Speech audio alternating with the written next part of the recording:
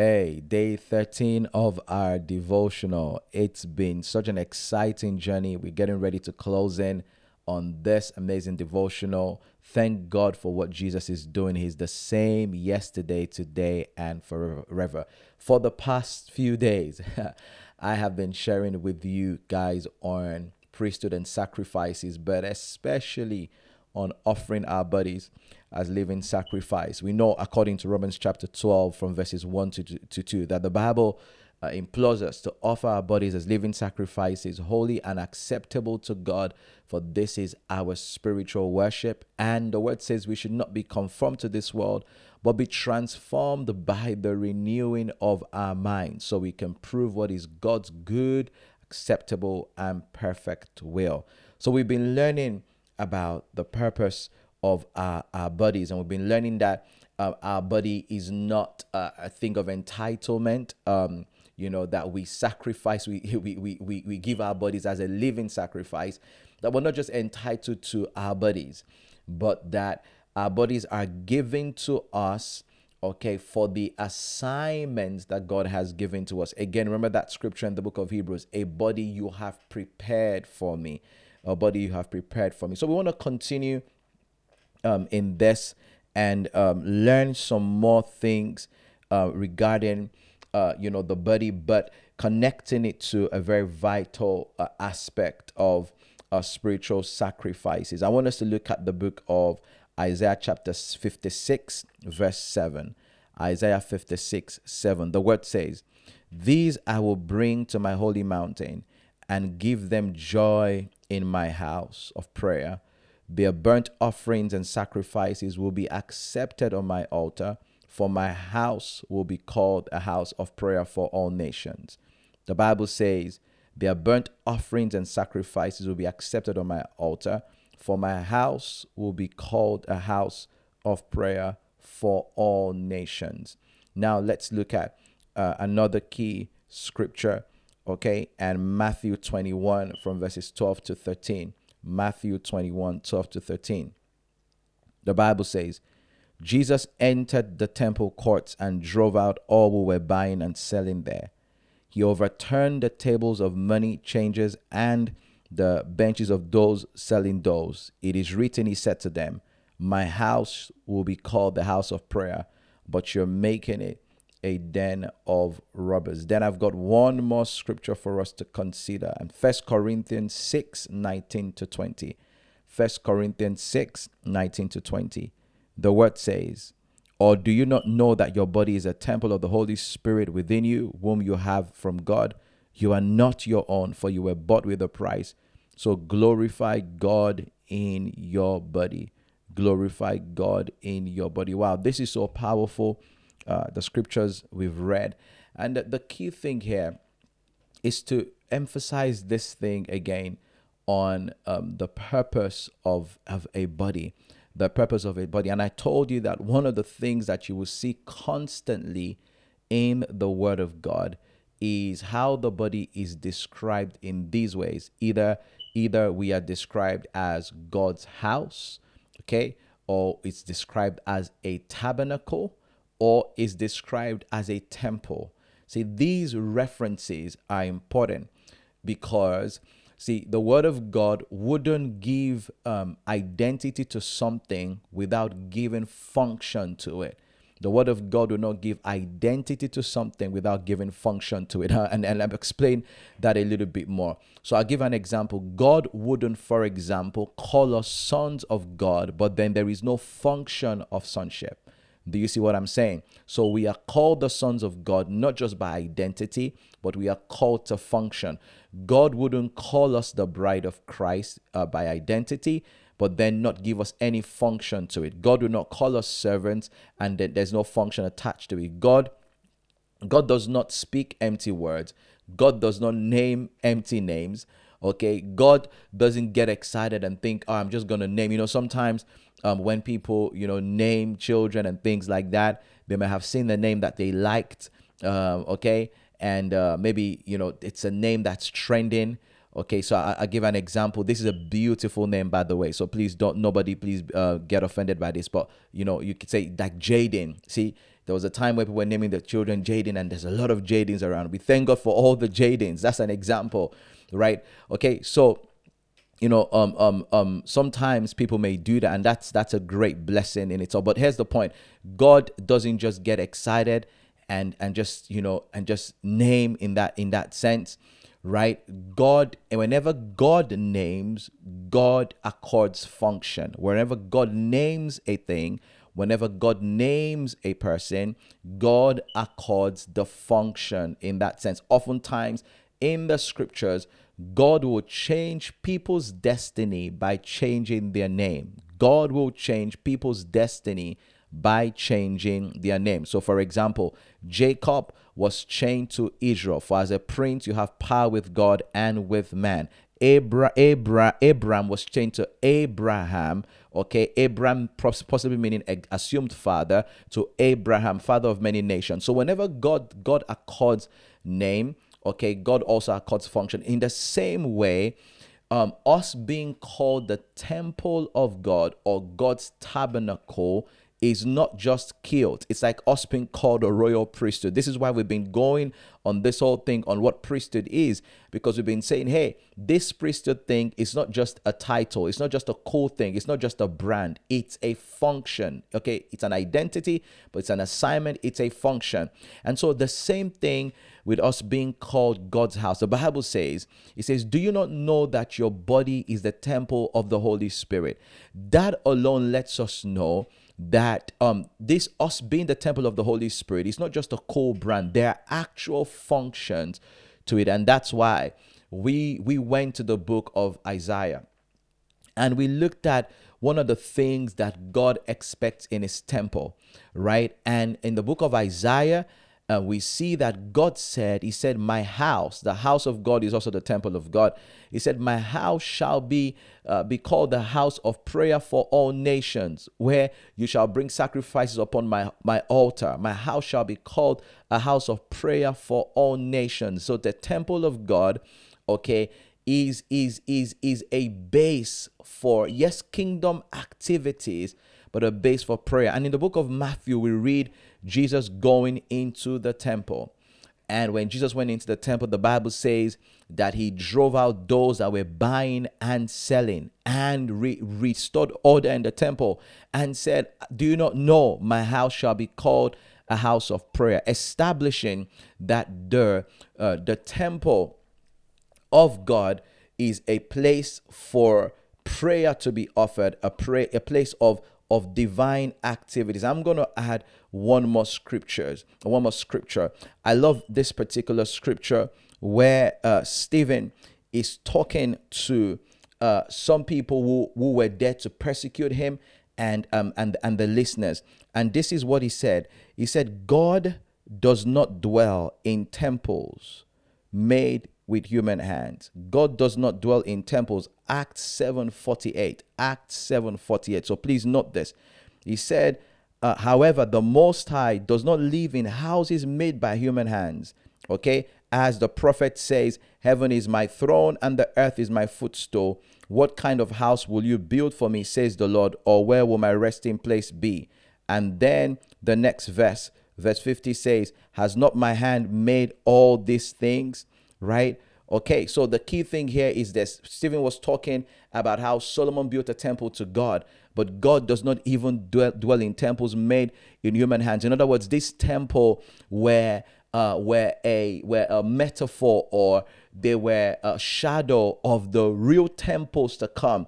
Okay, so in the Old Testament, when God would speak and say, my presence will not depart from this place, my ears will not depart from this place. Yes, God did honor that, but the truth of the matter is that God was giving them, okay, a foreshadow, or giving us rather even a foreshadow of things to come. That as we look at what would happen in the temple in the Old Testament, we will understand this new tabernacle, this new temple that is not a physical structure, but it is actually our bodies. Do you understand what I'm saying today? This is very important.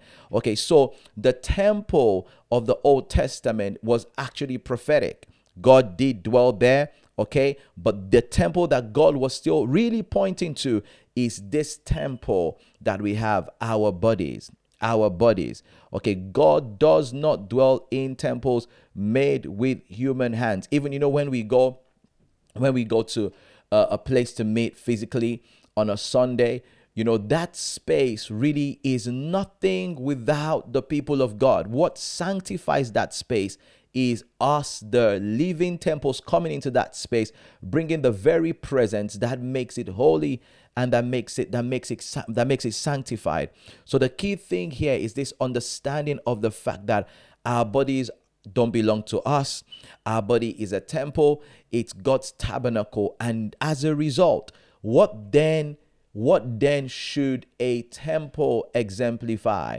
Okay, what activities should go on in a temple? Well, sacrifice. Okay, sacrifice on the altar in the temple. That's what's meant to happen.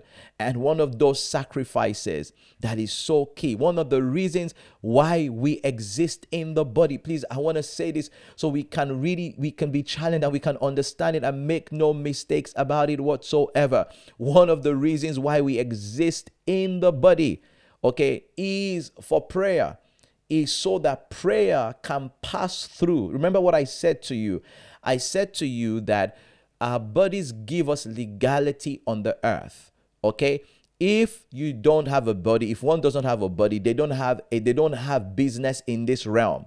So the body gives us legality and the opportunity to interact in this realm. So one of the main reasons why we have a body, okay, is so that prayer transactions can flow to the earth. God wants prayer flowing from earth to heaven, and consequently response coming down to the earth, right? Coming down to the earth. So one of the reasons why we are in the body. Now, notice the use of my language. I'm not just saying we have a body. Okay, I want to change your consciousness to we are in the body. I love it. I love when Paul, okay, and Peter and Co, they would talk this way. Okay, they would say, Paul, for example, will say, if I'm in the body, right, it's for your benefit. See, he realized that he was in the body. Okay, Peter would say, the Lord has shown me that I will soon put off this earthly tabernacle. See, they understood that this was a tabernacle. They understood. So this is one of the reasons why we have this tabernacle. In the scriptures, the Bible says in one place, he says that the glory of this latter house shall be greater than that of the former. The glory of this latter house shall be greater than that of the former. And certainly when God spoke those words in the book of Haggai and the prophecy, regarding the people rebuilding the temple and all of those things, yes, of course, God meant what he said for them, but it was also prophecy for us, because the real latter glory is the glory that is resident in this body. I love it in the book of 2 Corinthians chapter 4, when Paul says, he puts it this way. He says, we have this treasure in earthen vessels. We have this treasure in earthen vessels, this treasure of the gospel, this treasure of the life of Christ, this treasure of the new covenant, this treasure of the grace of God. He says we have this treasure of the earthen vessels, that the excellency of the power may be of God and not of us. See, this is what it is. See, this temple, this tabernacle, your body contains the Holy Ghost. My body contains the Holy Spirit. That's a mystery in itself.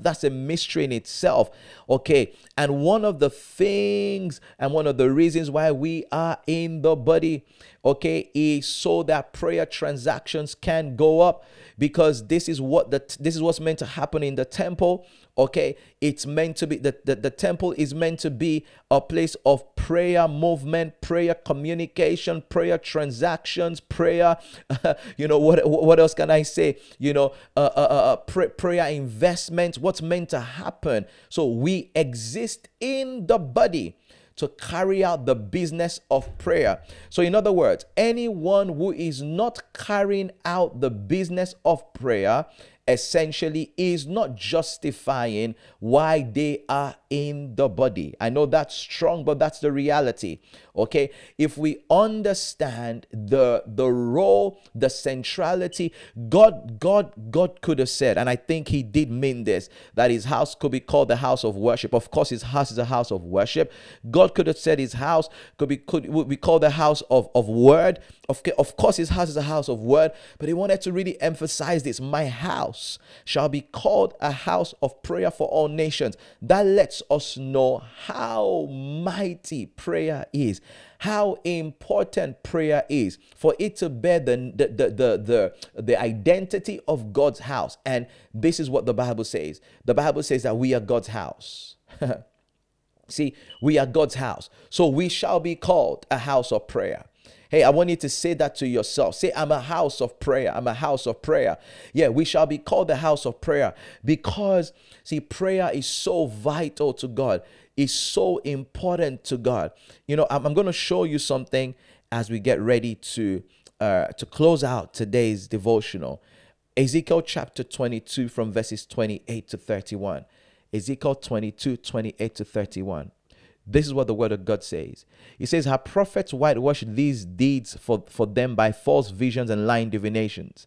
They say, this is what the sovereign Lord says when the Lord has not spoken.